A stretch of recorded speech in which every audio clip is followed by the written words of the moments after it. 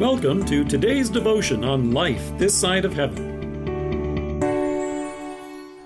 The Word of God from Romans chapter 7, verse 1.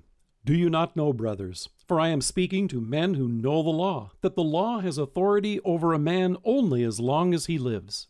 Student loan debt has become a real crisis for many people in recent years, with folks searching for ways to get out from under it. A few years ago, a young woman by the name of Elizabeth Greenwood was having dinner with a friend and anguishing how she would get out from under her crushing six-figure student loan debt. Her friend jokingly suggested that she fake her own death, assume a new identity, and carry on life with a new name. Clearly that's illegal, and she didn't even consider it. Instead, she decided to research the topic of faking your own death so that she could then write about it.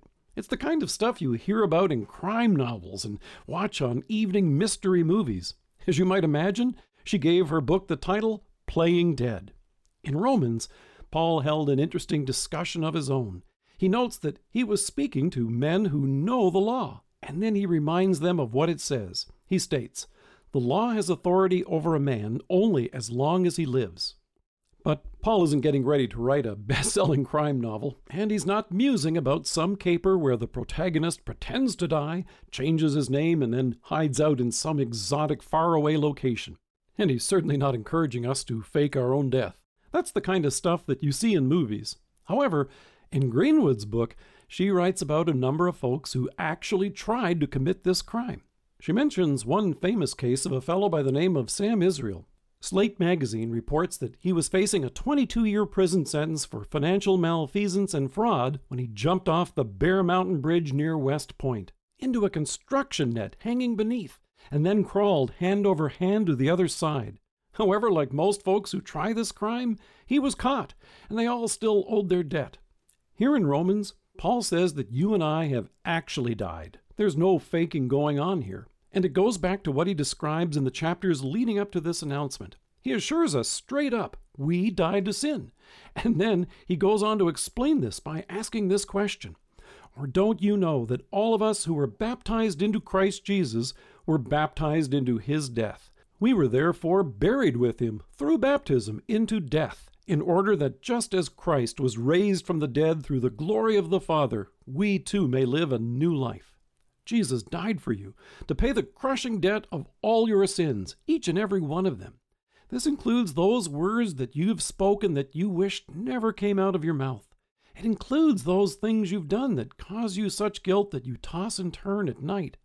It includes all those anguishing moments that you may have been carrying around with you for years. In the Lord's Prayer we pray, forgive us our trespasses, our sins. In Matthew's Gospel, the word for sin is debt. It's that which you and I can't possibly repay. But in love, Christ has come and has paid this debt for you in full. There is none of it that is left outstanding. In baptism, Jesus has connected you with everything he came to accomplish for you, by his perfect life in your place and by his sacrifice for you on the cross. Through faith, his death has become yours, so that you are now free from the debt of sin. But it gets even better, much better. Since you and I have died with Christ and have been buried with him through baptism, you and I now have new life in Christ. Your risen Savior assures you that not only is your debt gone, but that new life is yours today, and you shall rise with him to eternal life. Nothing fake here. You're not playing dead. In Christ, you really died, and now in him, you have real life today and forever. Let us pray. Living Savior, thank you for assuming all my debt and bringing me forgiveness and salvation. Amen. Thank you for joining us. If you're listening to us by podcast or on Alexa, we invite you to browse the resources that are available on our site at lifethissideofheaven.org. God bless you and have a great day.